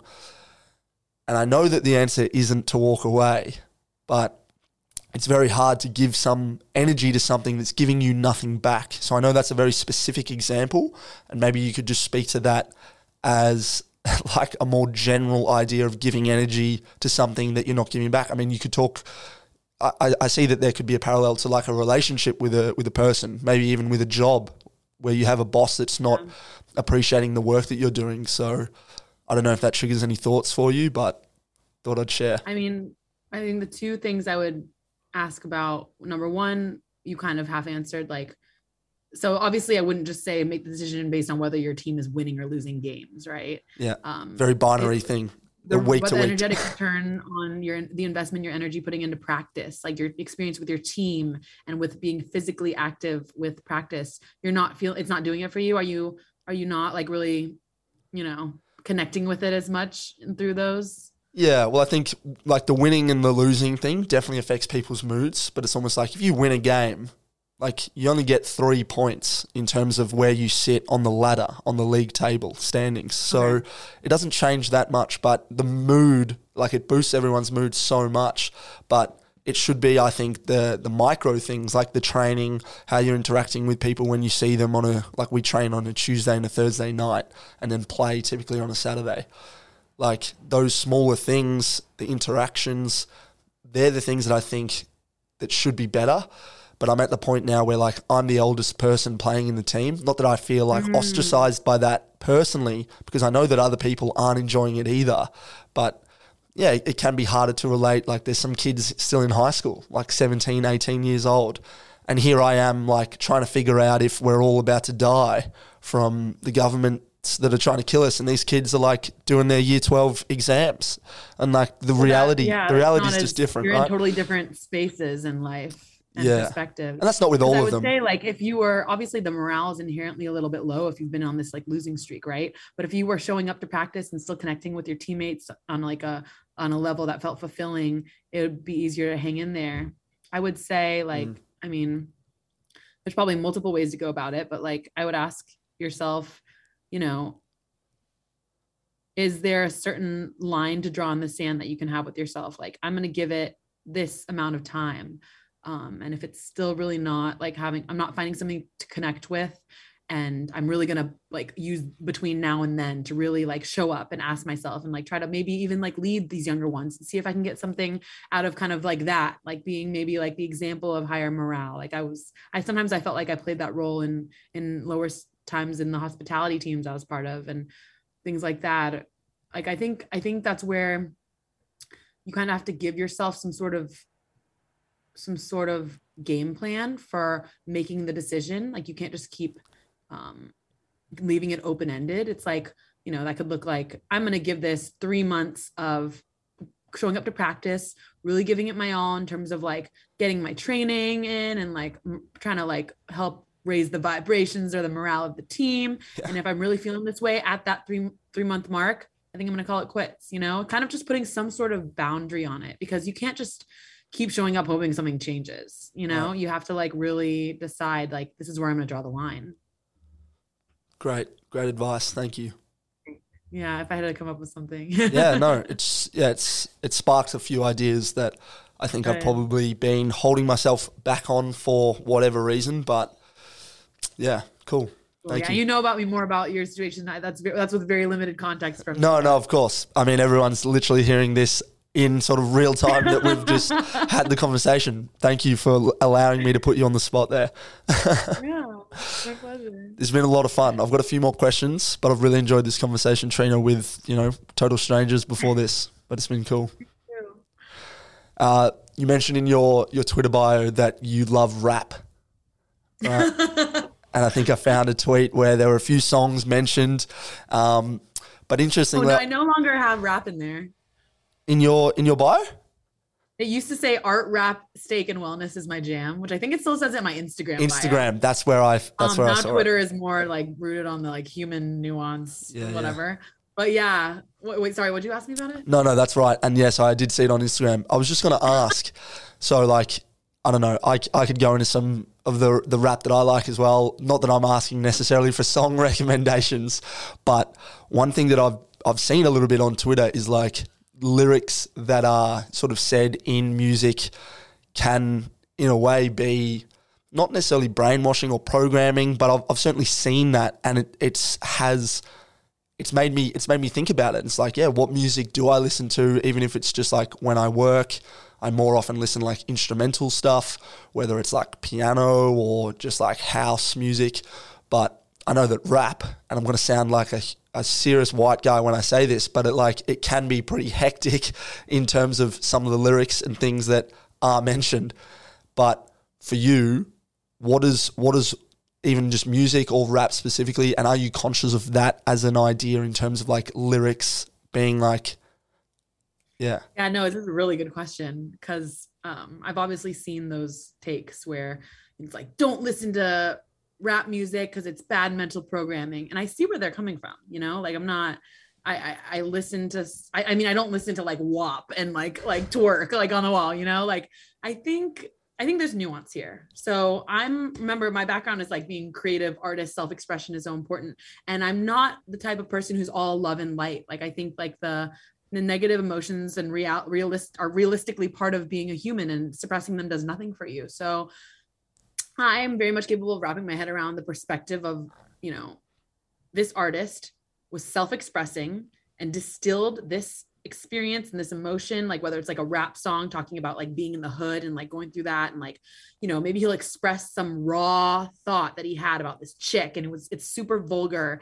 And it's, if you just look at that like that, then of course it's, disrespectful to women, of course.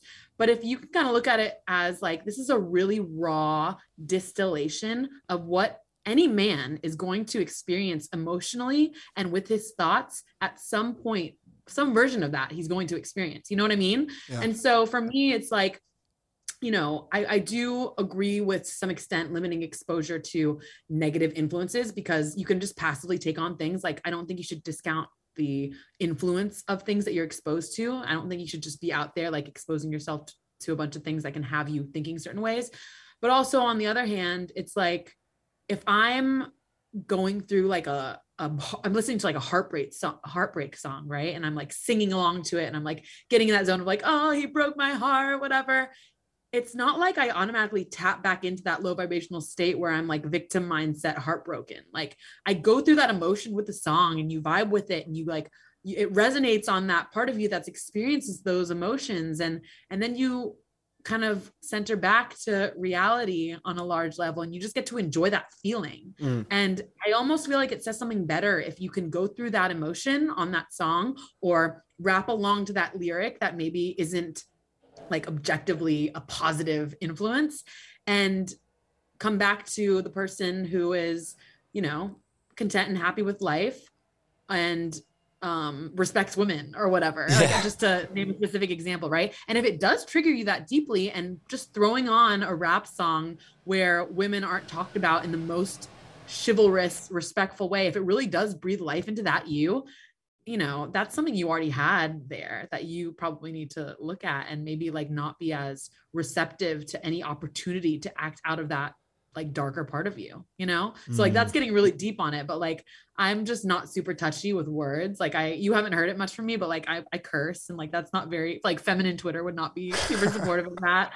And I love rap because obviously I love words and self-expression. So when I was younger, I actually swore I would never like rap. I was like very much like loved rock music, like Sublime, Brand New, Red Hot Chili Peppers was my first concert. And I would always like, I loved like the guitar and whatever like that. And I was always like, rap is stupid. Like, I'm never going to like it. And my first boyfriend, high school boyfriend, like loved rap. And we would just listen to rap music together and talk about the lyrics. And like, we would text each other lyrics and stuff like that. And so it was just another way to fall in love with words and the way things were worded to me. And so I love it. And I don't think that I don't think it's beneficial to be hypersensitive to it. Yeah, no, I love those ideas and just the way you framed, like, yeah, being able to like accept sort of that vibe, that frequency in a song, and then the song ends, and then you can still just be at that sort of, whether it's higher frequency or you don't have to read that much into it, because yeah, it can just be a very raw expression. And some of the lyrics in a lot of the songs, like I've been loving the last few years, Kate Renata. I don't know if you... I love Kate Renata. Yeah. Kate Renata's like, and I feel like it is rap, but it's a bit more like house and like electronic music and sort of a bit of a blend. But some of these guys are so, and I say guys, girls as well, women are so talented at what they do, and expressing that in this art form of rap, of music, is incredible. There have been some songs, and one of my favorite rock bands, in fact, my favorite rock band, Foals, they have a few songs that have come out recently, and there's one specifically, and I actually can't remember the exact lyric at the moment, even though I would have listened to the song on repeat countless times, perfectly in the moment now where I'm sharing it with you. I can't remember the lyric, but I changed this one lyric because it just has this negative connotation, and they repeat it like, 6 or 8 times in this one period. And I just changed one word that makes it a positive in my life. So I'm not like saying this one thing over and over.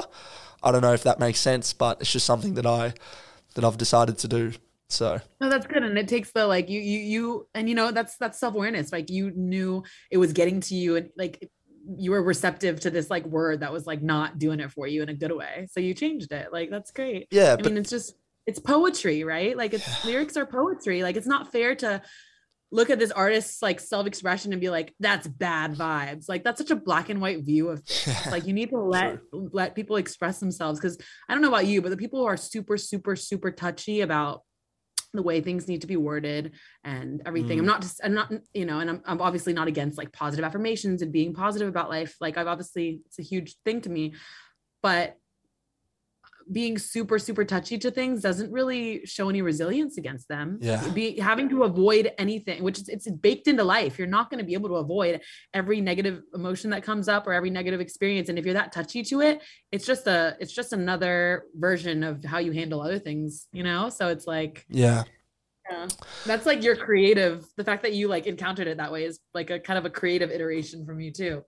Cool. Thank you. But it's weird, like I'd sort of always had those thoughts, but never been able to articulate it. And then when I saw that sort of idea, I think you mentioned the better way of putting it, not like brainwashing, but maybe it was like mental programming before, I think you said. But the idea that, yeah, okay, if you're saying it, it's like self-talk. What are you saying to yourself over and over and over again, whether it's a song lyric or whether it's something else? Like when I have a cold shower in the morning, I just jump in, whether it's 30 seconds, a minute, whatever I can bear. It's getting pretty cold at the moment here in Melbourne, so it's like 30 seconds. But I just say to myself, I just say a few things out loud, and I hope I don't wake the dog or, my brother or his girlfriend or our housemate. But it's like, okay, well, I'm just going to shout it and say it. And it's like what you're telling yourself, I think, can come. And yeah, positive affirmations, whatever it might be, I think it's something that I found to be really helpful, especially of late.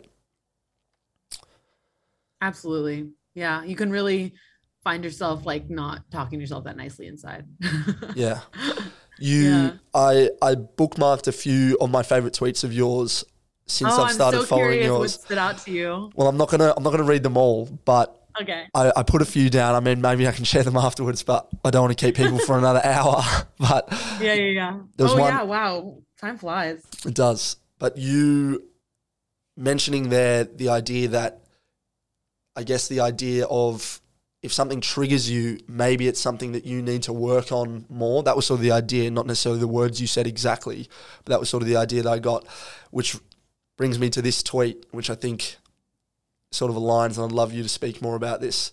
I actually didn't even keep the date here. I've just like copied and pasted it, but I will tweet it. I'll find it and put it in the show notes for, all the podcast nerds out there. But the tweet goes, when you notice something you don't like about someone, check for that quality in yourself before you critique or judge. Does it confirm you reject that quality in yourself, like lying or avoidance? Does it show you what you stand for or something you need to work on? I'd love for you to potentially expand. I mean, I feel like it summarizes it very well, but if there's anything you'd like to add. Yeah, that was a recent one. It was a remix of, it's a cool feature that Hype Fury has is it'll show you very old tweets you have as inspiration. So I'll like see something I tweeted a long time ago and I'll be like, oh wow. And I'll like rewrite it better and like put it out as a tweet. So it's I love that. But it was rooted in this intolerance I have for, hypocriticalness. I know, I'm sure we all have, but like, it's somebody, I'm trying to think of an example. Like say, like what is something we can feel negative towards other people about? I don't know. It's just kind of based on this idea that like everyone's a mirror. Like everyone shows you things back to yourself that you like and you don't like. And one of the biggest ways I've grown is kind of realizing what irritates me about other people and then asking myself whether I embody that or I ever act that trait out, because it almost scares me, the idea of embodying those traits that like repel me in other people, like, being fake or, like scrutinizing something that you do, like having a bad attitude or whatever, like all those sorts of things. Like, I really don't like it. And if I am walking around being that way, then like I have no right to demonize other people for that thing. And it can be a really good way to like grow, like making sure, kind of checking in with yourself, not in a paranoid way, but checking in with yourself that you're living out what you like and don't like in other humans. For example, like in the past, like the relationships, like I hated that, like I had this relationship pattern I had to heal. One of them was avoidance with communication. And through kind of taking that approach to that dislike about people that I started realizing, I became very assertive. And I wouldn't have done that if I didn't have this intolerance for people not being able to address elephants in the room or address topics or have uncomfortable conversations. Like, I think it's really important to be able to have uncomfortable conversations with people you trust in any kind of relationship, whether it's romantic, platonic, or work. Just like we were talking about earlier, like you need to be able to disagree on things to actually have like a real deep like friendship or whatever. Like that involves having uncomfortable conversations where you aren't fully resonating with each other. And then, comes the whole like being a woman part where I don't want to be that, like, if I'm going to address something, I don't need to be like a bitch about it. Like, I don't need to like bark at you to disagree with you, but that comes with practice. You like figure out how to assert yourself in a way that doesn't repel people. And because you can count on yourself to show up that way, I think it validates you expecting that from other people more. Wow. I love that. Really, really well said. Thank you. I think, I'm not going to add anything to that because that's just really, beautiful. I just run my mouth so much. You ask really good questions. Oh, thank you. You have really good answers. So the yin and the yang of a good podcast.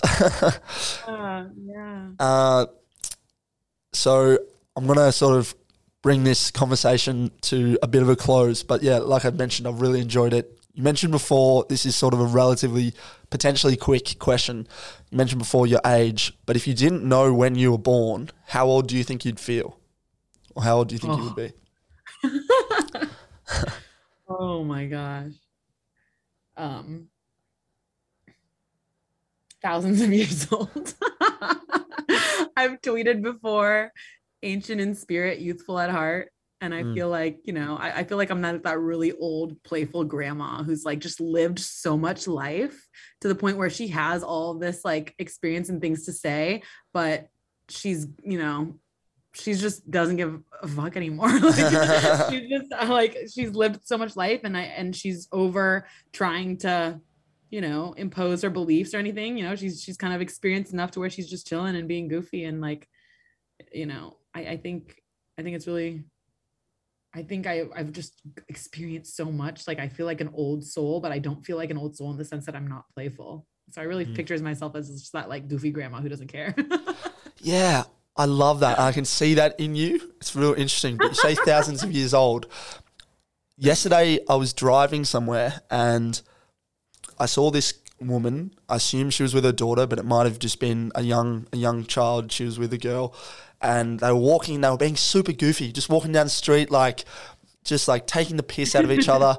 And it sort of occurred to me in that moment that there's a period in life where, you know, you're very goofy, or a lot of kids have this playful sense of not caring what other people think about them, and they'll do whatever. They'll dance around, they'll sing, they'll laugh, they'll tell horrible, hilarious jokes, whatever it might be.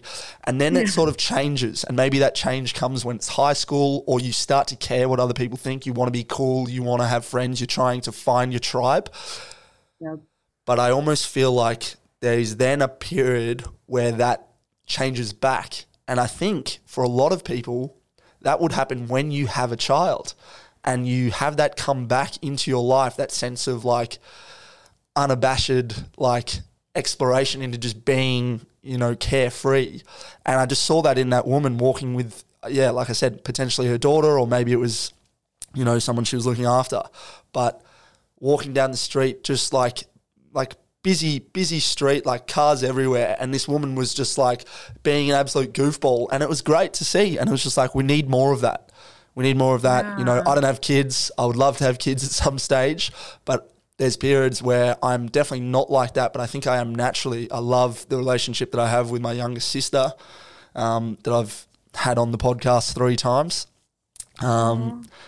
But getting to sort of just play with her, she's 14 now, and she's very much someone who is just that free spirit and able to just be herself, which I hope she keeps moving forward, because, like I mentioned, maybe high school is that period where you change and, I don't know, stays with you for a little while. So there you go. Yeah, it terrifies me, the idea of becoming a jaded adult. I never want to be that. Yeah.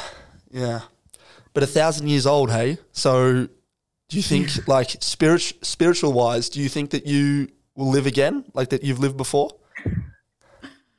They say that, if you do what you came here to do, and you passed all these lessons and you stop repeating these cycles, that you don't have to come back. And I don't know how I feel about that. I don't know how I feel about an afterlife. I don't know if I believe in it or not. I obviously entertain those ideas, being into the spiritual stuff, right? But I don't know that I have a hard opinion on it. Yeah. And I don't know that it bothers me, the idea of coming back in another life. So I don't understand why that's really seen as a negative thing. If you don't pass your lessons, you have to come back and have another chance at getting it right. I don't know why it doesn't resonate as negative to me. Yeah. No, I like that idea as well.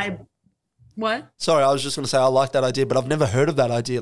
You're going to come back and get another chance at lessons. Yeah, no, the super spiritual, astrological, esoteric schools of thought believe in that. Okay. You come here for a purpose, for a lesson, and if you learn it, you don't have to come back and try again. I don't get why that's negative.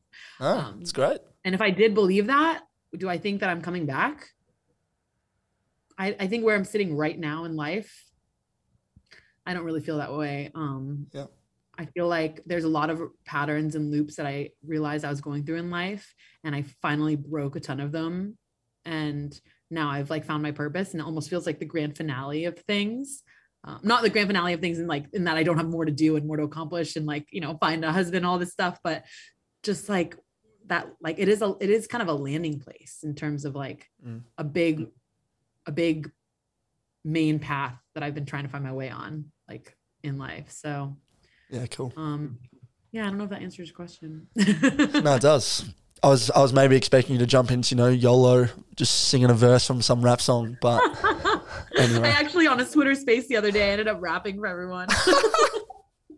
Twitter's amazing. Do you want to rap now? Do you want to rap now? No. I don't think your viewer or your listeners want to hear me curse. I think I rapped Lil Wayne or something, and everybody's oh, and then I sang Waterfalls by TLC, and it was just what? Did she just switch to that? Lil Wayne and Waterfalls. That's good. Good tune. I love it. This has been so fun. This has been so fun. So I think I mentioned it, but part of the reason why I wanted to start this podcast was because listening to podcasts prior to this was with guys like Tim Ferriss, a little bit of Joe Rogan, but interviewing guests that were at the top of their field, whether it's athletes, business people, celebrities, whatever it may be. And a question that I really liked always seemed to have the same answer. And that answer, I thought, if you put it to the everyday person, maybe my dad, my neighbor, maybe they would have different advice. And that question is, what advice would you give to, say, your 20-year-old self? And these people, maybe in their 50s or 60s or older. So it's, what advice would you like to give to yourself 40 years ago? So I'd like to give you that question, Trina, but I'm going to flip it because you're 27 and 20 wasn't that long ago, albeit maybe you're 1,000 and 20 in that case is, a while ago. But in this life, in this age that we are, what advice would you like to give to, say, your 67-year-old self? So if we could jump forward 40 years. Oh, wow. Wow, that's a trippy question.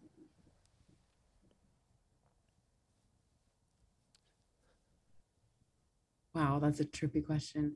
That's me, my younger self telling my future self advice about moving forward, or advice, or like telling them something from the way I'm living life right now. Yeah, just any advice that you right now would like to give to your 67-year-old self. Whether it's a message or a way that you might have hoped you've lived. It can be anything that sort of pops in. I don't know. I'm. If you don't, I don't know what this says about me, but I would just. I hope you're proud. I'm doing everything I can to make sure that she is satisfied and that she feels she's lived life and that she's taking good care of herself and she's worked through things and been healthy and tried a bunch of things. And so I hope she's content and that with the work I've done, because it's my primary driving factor has been growth and like fulfillment, and I really put in effort into it. So I hope she's proud. Beautiful. I hope she is too. I'm sure she will be. Thank you for sharing.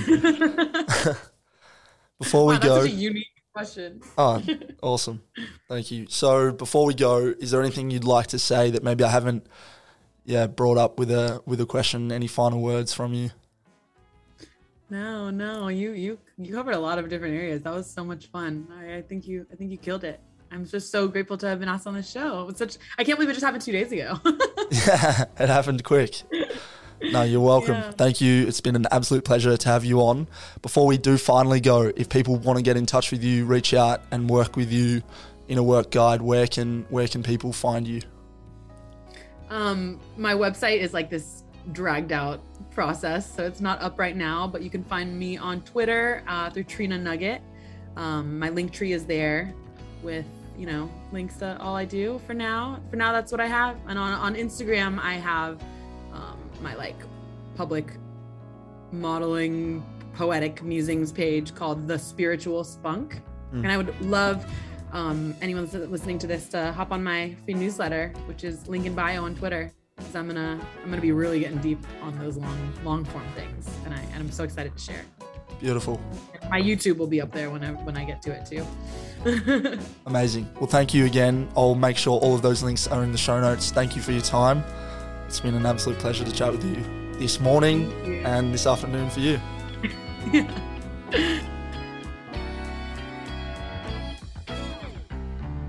So there you have it, guys. Another episode of The Hope Initiative. Thank you so much for listening all the way through. And thank you again to Trina for being such a wonderful guest in such a rapid, turnaround time and quick notice. It was a really fun conversation, and one that I think I'll treasure for the rest of my days. Guys, as I mentioned, I think you've enjoyed it. So if you'd like to share it with a family member or friend or someone that you have a closer relationship with directly, or even if it's via your social media audience, that would be fantastic. Everything we mentioned was in the show notes. So if you'd like to reach out with Trina and maybe do some of that inner work with her, I would highly recommend doing so. And until next time, keep on creating and all the very best.